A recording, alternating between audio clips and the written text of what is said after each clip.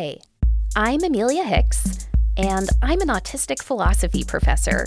And I'm Joanna Lawson. I'm a philosophy professor and ADHDer. Joanna and I are your two neurodivergent philosopher hosts for NeuroDiving, a philosophy podcast about neurodivergence. On NeuroDiving, we examine the thorny philosophical questions that lie at the root of current debates about neurodiversity. We talk to neurodivergent thinkers, and a few neurotypical ones too, whose work can shed light on the experiences of neurodivergent people.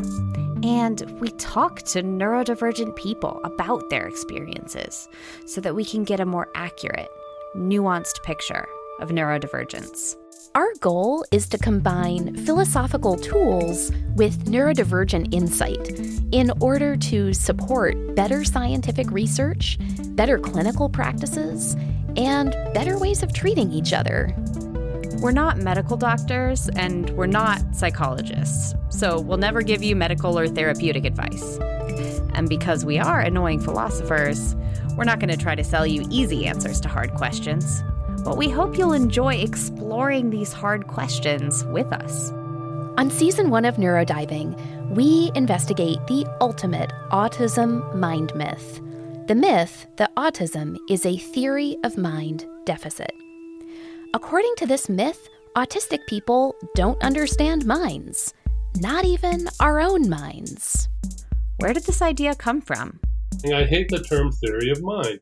It's an intellectualist fossil, and it should have been discarded 30 years ago when I first started talking about the intentional stance. How has the theory of mind deficit view of autism impacted autistic people?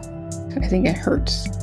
I don't think that a lot of autism research think about that. Like, the way you talk about autistic people, these people exist. We're not just like cells in a petri dish. We exist. And therefore, everything you say and how you write impacts us very much. Researchers need to just think about this. They just need to think about what they're doing. What went wrong with the science that was used to back up this myth? I think in terms of playing into pre-existing stigma, in terms of having a certain kind of cool factor which helps get funding, it's in the interests of the scientists, whether they know it or not, to keep using this kind of language to talk about autism.